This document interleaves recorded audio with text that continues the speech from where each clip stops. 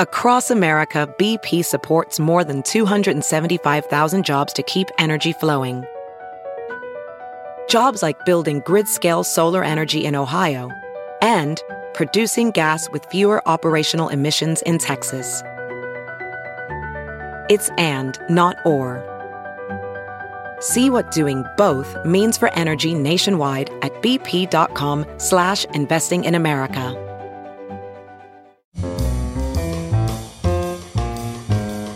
This is Merriam-Webster's Word of the Day podcast for Monday, May 4th.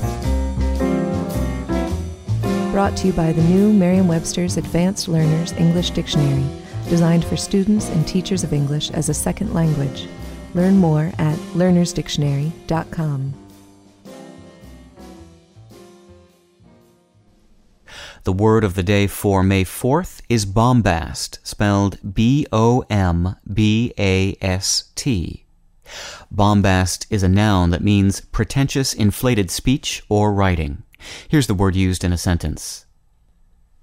The editorial columns in the local newspaper were full of bombast and offered little in the way of intelligent opinion. The original meaning of bombast, that's now obsolete, was cotton or any soft fibrous material used as padding or stuffing. It derived through Middle French from the medieval Latin word bombax, which meant cotton. Bombax, in turn, comes from a Greek word that means silkworm or silk. Etymologists aren't certain why the shift from silk to cotton occurred, though one source attributes it to an error going back to the Roman scholar Pliny, who had reported that cotton was produced by an insect analogous to the silkworm. Bombast has been retained in modern English because it took on a figurative sense used in reference to speech or writing. Thus, the basic sense of stuffing or padding has survived, but now the stuffing consists of words rather than cotton.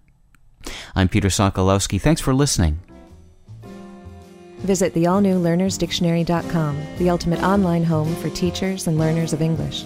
A free online dictionary, audio pronunciations, custom study lists, and interactive exercises are available now at learnersdictionary.com.